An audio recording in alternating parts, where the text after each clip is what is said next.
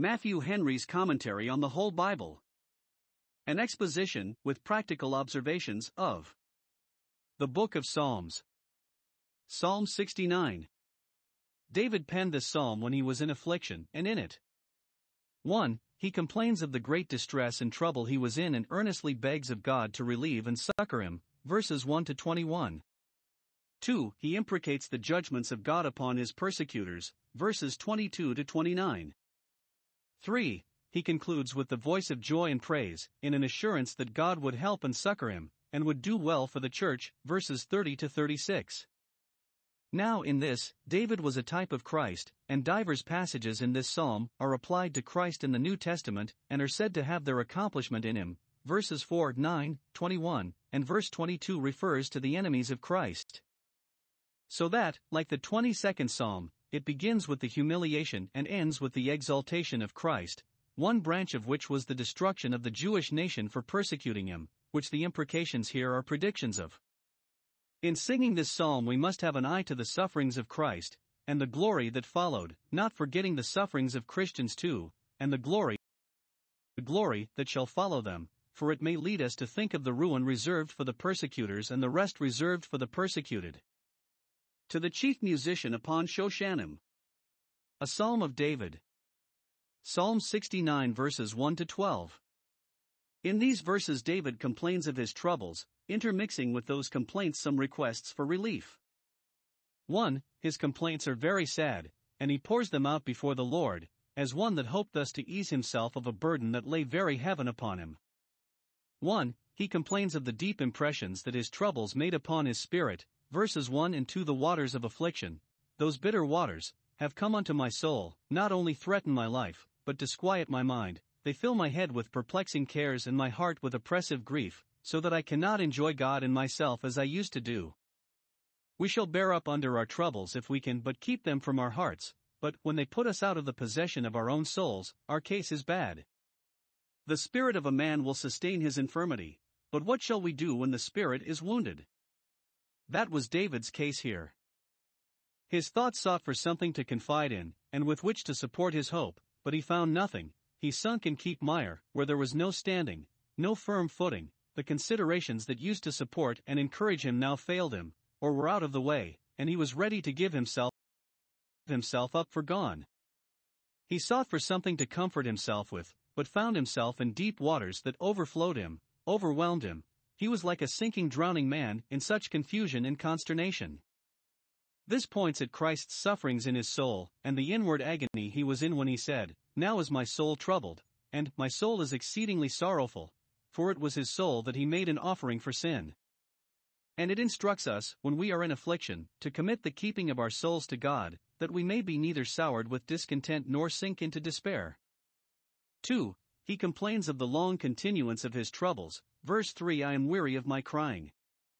Though he could not keep his head above water, yet he cried to his God, and the more death was in his view the more life was in his prayers. Yet he had not immediately an answer of peace given in, no, nor so much of that support and comfort in praying which God's people used to have, so that he was almost weary of crying, grew hoarse, and his throat so dried that he could cry no more. Nor had he his wonted satisfaction in believing, hoping, and expecting relief.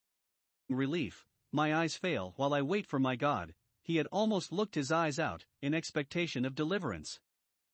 Yet his pleading this with God is an indication that he is resolved not to give up believing and praying. His throat is dried, but his heart is not, his eyes fail, but his faith does not. Thus our Lord Jesus on the cross cried out, "Why hast thou forsaken me?" Yet, at the same time, he kept hold of his relation to him, my God, my God." 3. He complains of the malice and multitude of his enemies, their injustice and cruelty, and the hardships they put upon him, verse 4. They hated him, they would destroy him, for hatred aims at the destruction of the person hated. But what was his iniquity? What was his sin? What provocation had he given them, that they were so spiteful towards him? None at all. They hate me without a cause. I never did them the least injury, that they should bear me such ill will. Our Savior applies this to himself, John 15 verse 25. They hated me without a cause. We are apt to use this in justification of our passion against those that hate us, that we never gave them cause to hate us. But it is rather an argument why we should bear it patiently, because then we suffer as Christ did, and may then expect that God will give us redress. They are my enemies wrongfully, for I have been no enemy to them.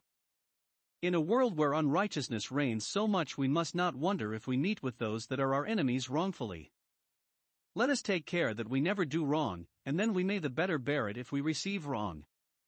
These enemies were not to be despised, but were very formidable, both for their number they are more than the hairs of my head. Christ's enemies were numerous, those that came to seize him were a great multitude. How are those increased that troubled him? And for their strength they are mighty in authority and power. We are weak, but our enemies are strong, for we wrestle against principalities and powers. Then I restored that which I took not away. Applying this to David, it was what his enemies compelled him to. They made him suffer for that offense which he had never been guilty of, and it was what he consented to, that, if possible, he might pacify them, and make them to be at peace with him. He might have insisted upon the laws of justice and honor, the former not requiring and the latter commonly thought to forbid the restoring of that which we took not away, for that is to wrong ourselves both in our wealth and in our reputation. Yet the case may be such sometimes that it may become our duty. Blessed Paul, though free from all men, yet, for the honor of Christ and the edification of the church, made himself a servant to all. But, applying it to Christ, it is an observable description of the satisfaction which he made to God for our sin by his blood. Then he restored that which he took not away. He underwent the punishment that was due to us, paid our debt, suffered for our offense. God's glory, in some instances of it, was taken away by the sin of man. Man's honor and peace and happiness were taken away. It was not he that took them away, and yet by the merit of his death he restored them. For, he complains of the unkindness of his friends and relations, and this is a grievance which with an ingenuous mind cuts as deeply as any. Verse 8 I have become a stranger to my brethren, they make themselves strange to me and use me as a stranger, are shy of conversing with me and ashamed to own me. This was fulfilled in Christ, whose brethren did not believe on him, John 7 verse 5, who came to his own and his own received him not, John 1 verse 11, and who was forsaken by his disciples, whom he had been free with as his brethren. 5. He complains of the contempt that was put upon him, and the reproach with which he was continually loaded. And in this especially his complaint points at Christ, who for our sake submitted to the greatest disgrace, and made himself of no reputation. We having by sin injured God in his honor, Christ made him satisfaction, not only by divesting himself of the honors due to an incarnate deity, but by submitting to the greatest dishonors that could be done to any man. Two things David here takes notice of as aggravations of the indignities done him. 1. The ground and matter of the reproach, verses 10 and 11. They ridiculed him for that by which he both humbled himself and honored God. When men lift up themselves in pride and vain glory, they are justly laughed at for their folly. But David chastened his soul, and clothed himself with sackcloth, and from his abasing himself they took occasion to trample upon him. When men dishonor God, it is just that their so doing should turn to their dishonor. But when David, purely in devotion to God and to testify his respect to him, wept, and chastened his soul with fasting, and made sackcloth his garment, as humble penitents used to do, instead of commending his devotion and recommending it as a great example of piety, they did all they could both to discourage him in it, and to prevent others from following his good example, for that was to his reproach. They laughed at him as a fool for mortifying himself thus, and even for this he became a proverb to them.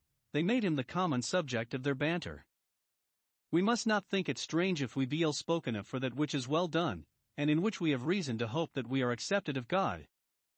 Our Lord Jesus was stoned for his good works, John 10 verse 32, and when he cried, Eli, Eli my God, God, was bantered, as if he called for Elias. 2. The persons that reproached him, verse 12. 1. Even the gravest and the most honorable, from whom better was expected, those that sit in the gate speak against me, and their reproaches pass for the dictates of senators and the decrees of judges, and are credited accordingly. 2. The meanest and the most despicable, the abjects, Psalm 35 verse 15, and scum of the country, the children of fools, the children of base men, Job 30 verse 8. Such drunkards as these make themselves vile, and he was the song of the drunkards, they made themselves, and their companions merry with him. See the bad consequences of the sin of drunkenness. It makes men despisers of those that are good. 2 Timothy 3 verse 3. When the king was made sick with bottles of wine, he stretched out his hand with scorners. Hosea 7 verse 5. The bench of the drunkards is the seat of the scornful. See what is commonly the lot of the best of men, those that are the praise of the wise or the song of fools. But it is easy to those that rightly judge of things to despise being thus despised. 2. His confessions of sin are very serious. Verse 5. O God, Thou knowest my foolishness, what is and what is not, my sins that I am guilty of are not hidden from Thee, and therefore Thou knowest how innocent the first am of those crimes which they charge upon me. Note, even when, as to men's unjust accusations, we plead not guilty, yet before God, we must acknowledge ourselves to have deserved all that is brought upon us, and much worse. This is the genuine confession of a penitent, who knows that he cannot prosper in covering his sin, and that therefore it is his wisdom to acknowledge it, because it is naked and open before God. 1. He knows the corruption of our nature. Thou knowest the foolishness that is bound up in my heart. All our sins take rise from our foolishness. 2. He knows the transgressions of our lives. They are not hidden from him, no, not our heart sins, no, not those that are committed most secretly. They are all done in his sight, and are never cast behind his back till they are repented of and pardoned. This may aptly be applied to Christ, for he knew no sin, yet he was made sin for us, and God knew it, nor was it hidden from him, when it pleased the Lord to bruise him, and put him to grief. 3. His supplications are very earnest. 1. For himself, verse 1. Save me, O God. Save me from sinking, from despairing. Thus Christ was heard in that he feared, for he was saved from letting fall his undertaking. Hebrews 5 verse 7. 2. For his friends, verse 6. Let not those that wait on thee, O Lord God of hosts, and that seek thee, O God of Israel. Under these two characters we ought to seek God, and in seeking him to wait on him, as the God of hosts, who has all power to help, and as the God of Israel in covenant with his people, whom therefore he is engaged in honor and truth to help, be ashamed and confounded for my sake.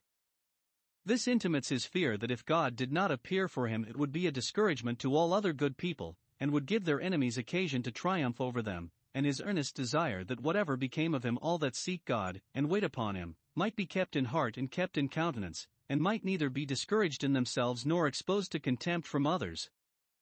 If Jesus Christ had not been owned and accepted of his Father in his sufferings, all that seek God, and wait for him, would have been ashamed and confounded, but they have confidence towards God, and in his name come boldly to the throne of grace. For his plea is very powerful, verses 7 and 9. Reproach was one of the greatest of his burdens. Lord, roll away the reproach, and plead my cause. 4. 1. It is for thee that I am reproached, for serving thee and trusting in thee, for thy sake I have borne reproach. Those that are evil spoken of for well-doing may with a humble confidence leave it to God to bring forth their righteousness as the light. 2. It is with thee that I am reproached. The zeal of thy house has eaten me up, that is, has made me forget myself, and do that which they wickedly turn to my reproach. Those that hate thee and thy house for that reason hate me, because they know how zealously affected I am to it. It is this that has made them ready to eat me up, and has eaten up all the love and respect I had among them. Those that blasphemed God, and spoke ill of his word and ways, did therefore reproach David for believing in his word and walking in his ways. Or it may be construed as an instance of David's zeal for God's house, that he resented all the indignities done to God's name as if they had been done to his own name. He laid to heart all the dishonor done to God and the contempt cast upon religion. These he laid nearer to his heart than any outward troubles of his own. And therefore he had reason to hope God would interest himself in the reproaches cast upon him, because he had always interested himself in the reproaches cast upon God. Both the parts of this verse are applied to Christ. 1. It was an instance of his love to his Father that the zeal of his house did even eat him up when he whipped the buyers and sellers out of the temple, which reminded his disciples of this text, John 2 verse 17. 2. It was an instance of his self-denial, and that he pleased not himself, that the reproaches of those that reproached God fell upon him, Romans 15 verse 3, and therein he set us an example. Psalm 69 verses 13 to 21. David had been speaking before of the spiteful reproaches which his enemies cast upon him. Here he adds, "But, as for me, my prayer is unto thee." They spoke ill of him for his fasting and praying, and for that he was made the song of the drunkards, but, notwithstanding that, he resolves to continue praying. Note, though we may be jeered for well-doing, we must never be jeered out of it. Those can bear but little for God, and their confessing his name before men, that cannot bear a scoff and a hard word rather than quit their duty. David's enemies were very abusive to him, but this was his comfort, that he had a God to go to, with whom he would lodge his cause. They think to carry their cause by insolence and calumny, but I use other methods.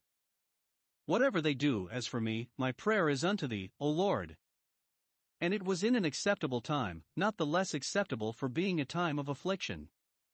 God will not drive us from him, though it is need that drives us to him, nay, it is the more acceptable, because the misery and distress of God's people make them so much the more the objects of his pity. It is seasonable for him to help them when all other helps fail, and they are undone, and feel that they are undone, if he do not help them. We find this expression used concerning Christ.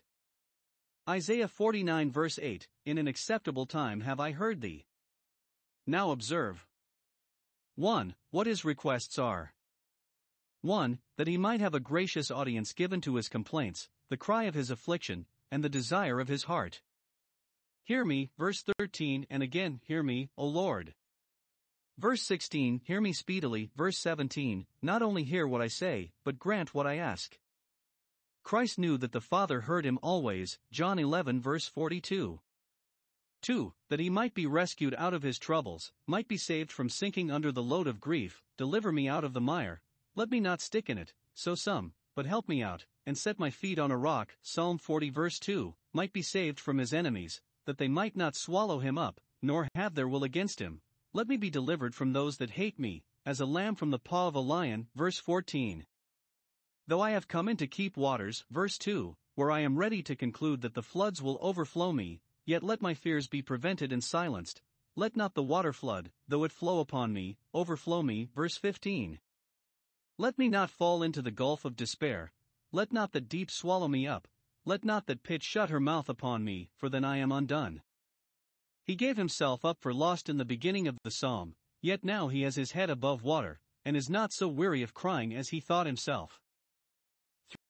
3. That God would turn to him. Verse 16. That he would smile upon him, and not hide his face from him. Verse 17. The tokens of God's favor to us, and the light of his countenance shining upon us, are enough to keep our spirits from sinking in the deepest mire of outward troubles, nor need we desire any more to make us safe and easy. Verse 18. Draw nigh to my soul, to manifest thyself to it, and that shall redeem it.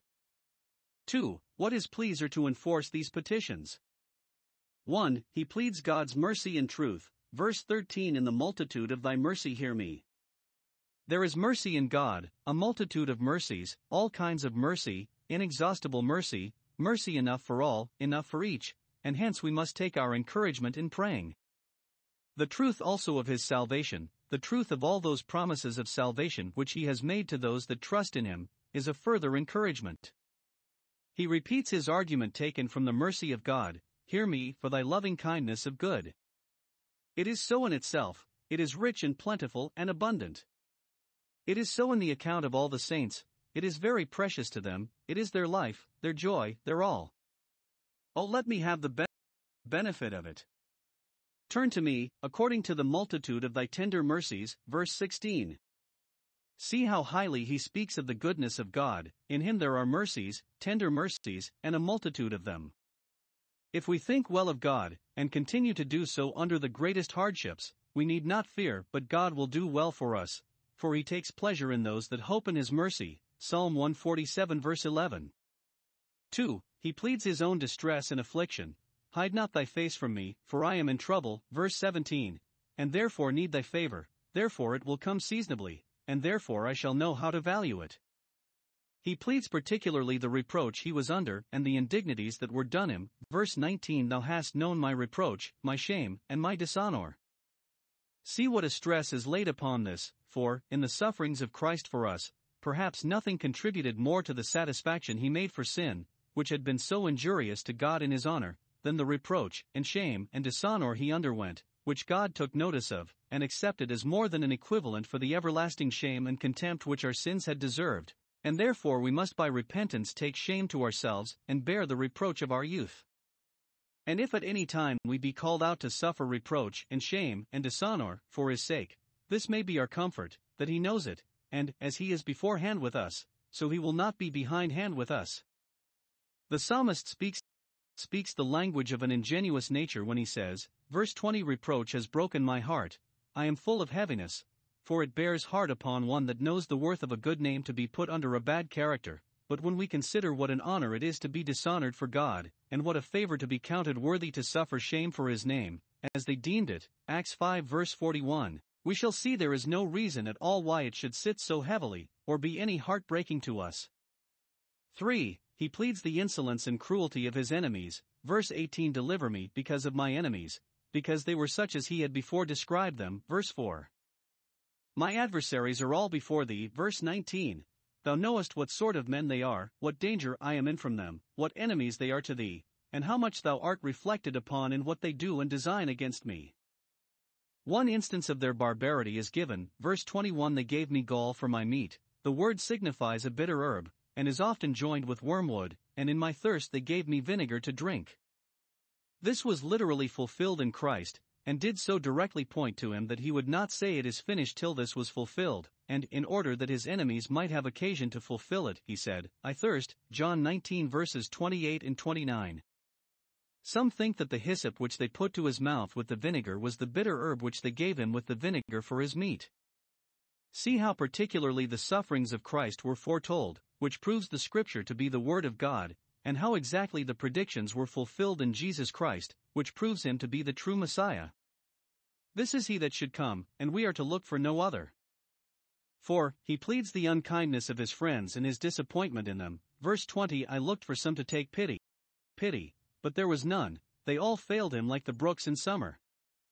This was fulfilled in Christ, for in his sufferings all his disciples forsook him and fled.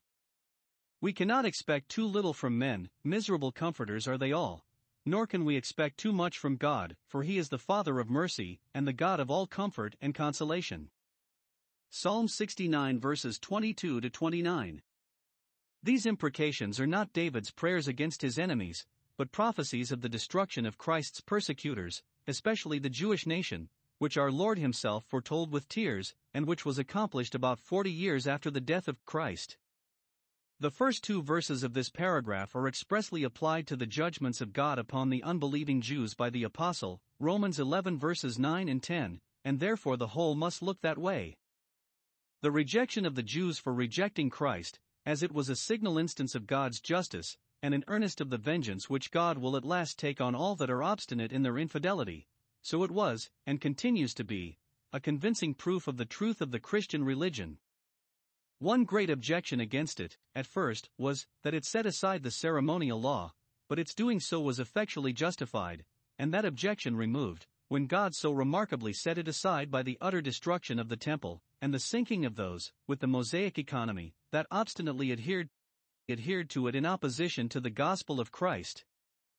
Let us observe here 1. What the judgments are which should come upon the crucifiers of Christ, not upon all of them, for there were those who had a hand in his death, and yet repented and found mercy, Acts 2 verse 23, 3:14, 15, but upon those of them, and their successors who justified it by an obstinate infidelity and rejection of his gospel, and by an inveterate enmity to his disciples and followers.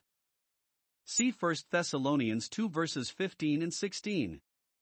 It is here foretold 1. That their sacrifices and offerings should be a mischief and prejudice to them, verse 22, let their table become a snare. This may be understood of the altar of the Lord, which is called his table, and theirs because in feasting upon the sacrifices they were partakers of the altar. This should have been for their welfare or peace, for they were peace offerings, but it became a snare and a trap to them, for by their affection and adherence to the altar they were held fast in their infidelity and hardened in their prejudices against Christ, that altar which those had no right to eat of who continued to serve the tabernacle, Hebrews 13 verse 10. Or it may be understood of their common creature comforts, even their necessary food, they had given Christ gall and vinegar, and therefore justly shall their meat and drink be made gall and vinegar to them. When the supports of life and delights of sense, through the corruption of our nature, become an occasion of sin to us, and are made the food and fuel of our sensuality, then our table is a snare, which is a good reason why we should never feed ourselves without fear. Jude 12. 2. That they should never have the comfort either of that knowledge or of that peace which believers are blessed with in the gospel of Christ. Verse 23. That they should be given up. 1. To a judicial blindness, let their eyes be darkened, that they see not the glory of God in the face of Christ. Their sin was that they would not see, but shut their eyes against the light, loving darkness rather. Their punishment was that they should not see, but be given up to their own heart's lusts, which were hardening, and the god of this world should be permitted to blind their minds. 2 Corinthians 4:4. This was foretold concerning them, Isaiah 6 verse 10, and Christ ratified it, Matthew 13 verses 14 and 15, John 12 verse 40. 2. To a judicial terror. There is a gracious terror, which opens the way to comfort, such as that of Paul, Acts 9 verse 6, he trembled, and was astonished. But this is a terror that shall never end in peace, but shall make their loins continually to shake, through horror of conscience, as Belshazzar, when the joints of his loins were loosed. Let them be driven to despair, and filled with constant confusion. This was fulfilled in the desperate counsels of the Jews when the Romans came upon them. 3. That they should fall and lie under God's anger and fiery indignation. Verse 24. Pour out thy indignation upon them. Note, those who reject God's great salvation proffered to them may justly fear that his indignation will be poured out upon them, for those that submit not to the Son of his love will certainly be made the generation of his wrath. It is the doom passed on those who believe not in Christ that the wrath of God abideth on them. John 3 verse 36. It takes hold of them, and will never let them go. Salvation itself will not save those that are not willing to be ruled by it. Behold the goodness and severity of God. For that their place in nation should be utterly taken away, the very thing they were afraid of, and to prevent which, as they pretended, they persecuted Christ. John 11 verse 48. Let their habitation be desolate. Verse 25, which was fulfilled when their country was laid waste by the Romans, and Zion, for their sakes, was plowed as a field. Micah 3 verse 12.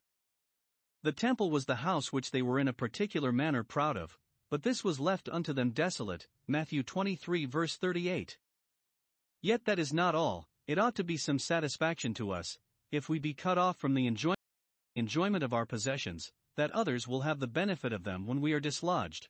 But it is here added, let none dwell in their tents, which was remarkably fulfilled in Judah and Jerusalem, for after the destruction of the Jews it was long ere the country was inhabited to any purpose.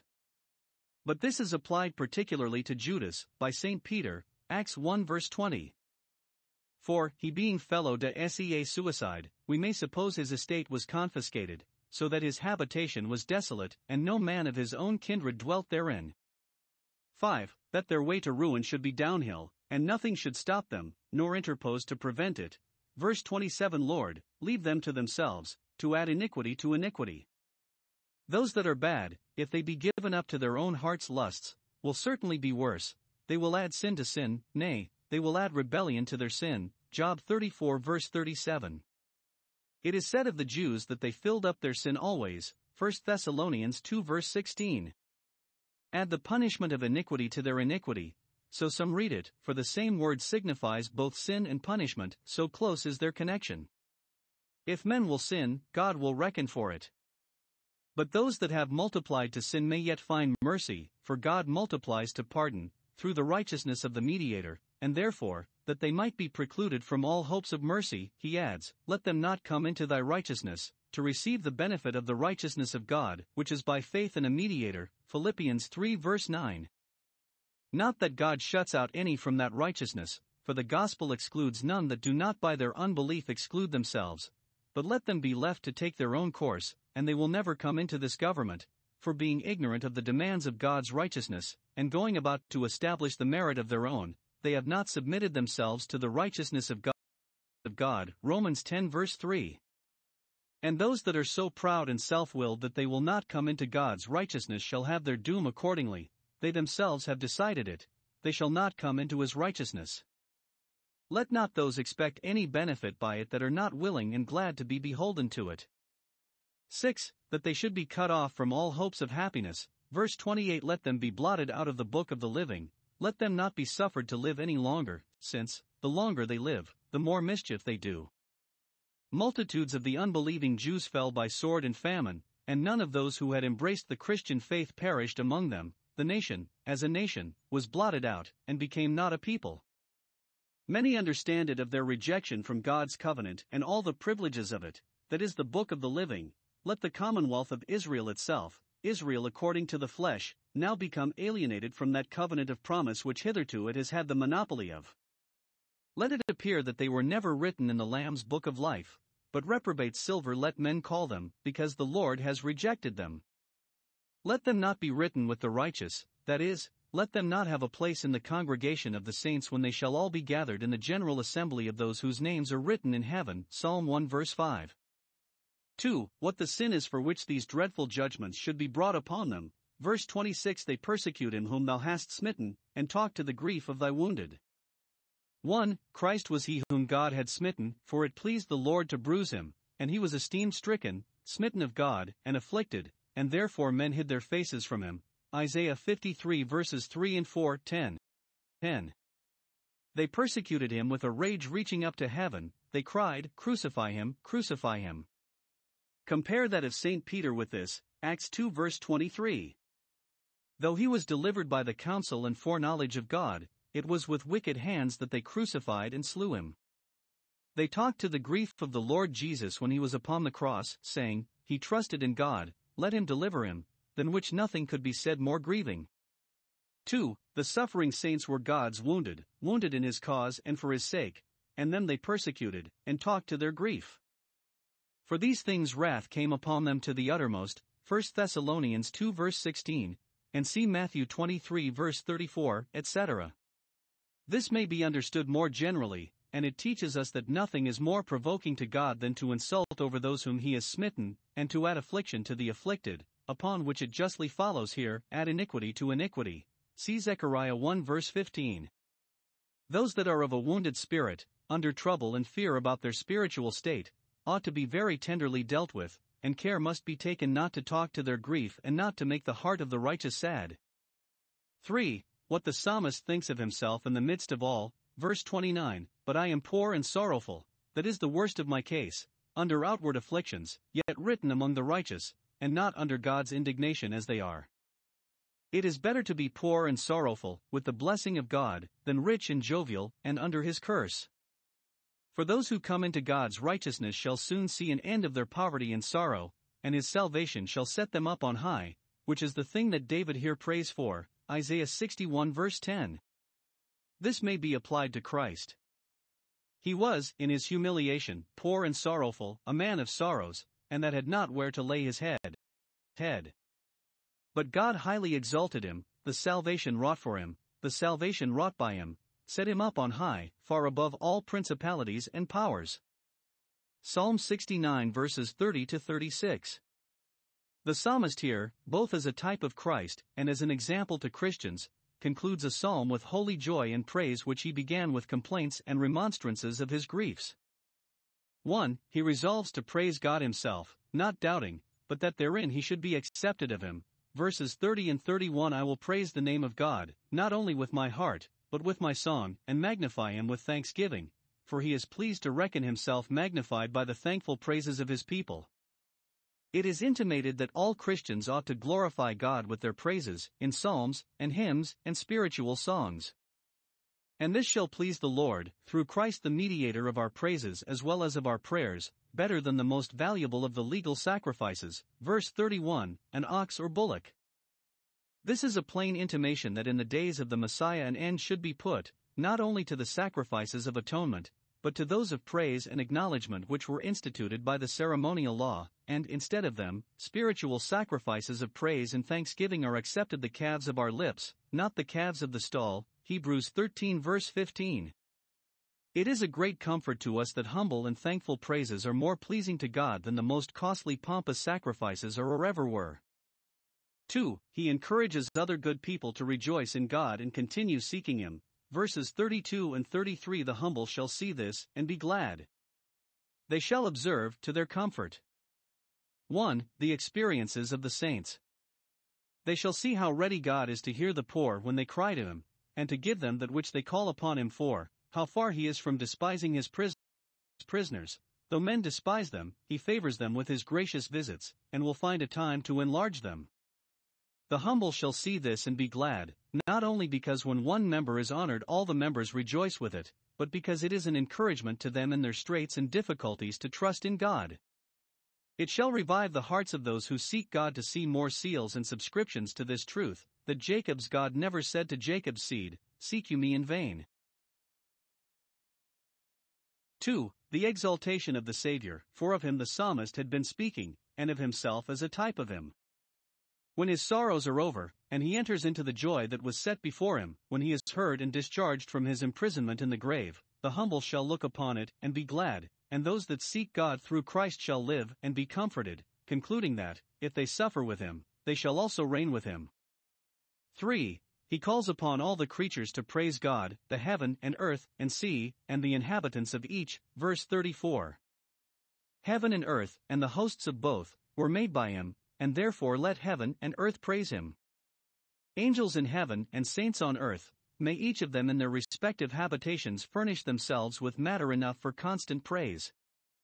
Let the fishes of the sea, though mute to a proverb, praise the Lord, for the sea is his, and he made it. The praises of the world must be offered for God's favors to his church, verses 35 and 36. For God will save Zion, the holy mountain, where his service was kept up. He will save all that are sanctified and set apart to him, all that employ themselves in his worship, and all those over whom Christ reigns, for he was king upon the holy hill of Zion. He has mercy in store for the cities of Judah, of which tribe Christ was. God will do great things for the gospel church, in which let all that wish well to it rejoice. 4. 1. It shall be peopled and inhabited. There shall be added to it such as shall be saved. The cities of Judah shall be built, particular churches shall be formed and incorporated according to the gospel model, that there may be a remnant to dwell there, and to have it in possession, to enjoy the privileges conferred upon it, and to pay the tributes and services required from it. Those that love his name, that have a kindness for religion in general, shall embrace the Christian religion, and take their place in the Christian church. They shall dwell therein, as citizens, and of the household of God. 2. It shall be perpetuated and inherited. Christianity was not to be res unius aetatis, a transitory thing. No, the seed of his servants shall inherit it. God will secure and raise up for himself a seed to serve him, and they shall inherit the privileges of their fathers, for the promise is to you and your children, as it was of old. I will be a God to thee, and thy seed after thee. The land of promise shall never be lost for want of heirs, for God can out of stones raise up children unto Abraham, and will do so rather than the entail shall be cut off. David shall never want a man to stand before him. The Redeemer shall see his seed, and prolong his days in them, till the mystery of God shall be finished and the mystical body completed. And since the holy seed is the substance of the world, and if that were all gathered in the world would be at an end quickly, it is just that for this assurance of the preservation of it heaven and earth should praise him.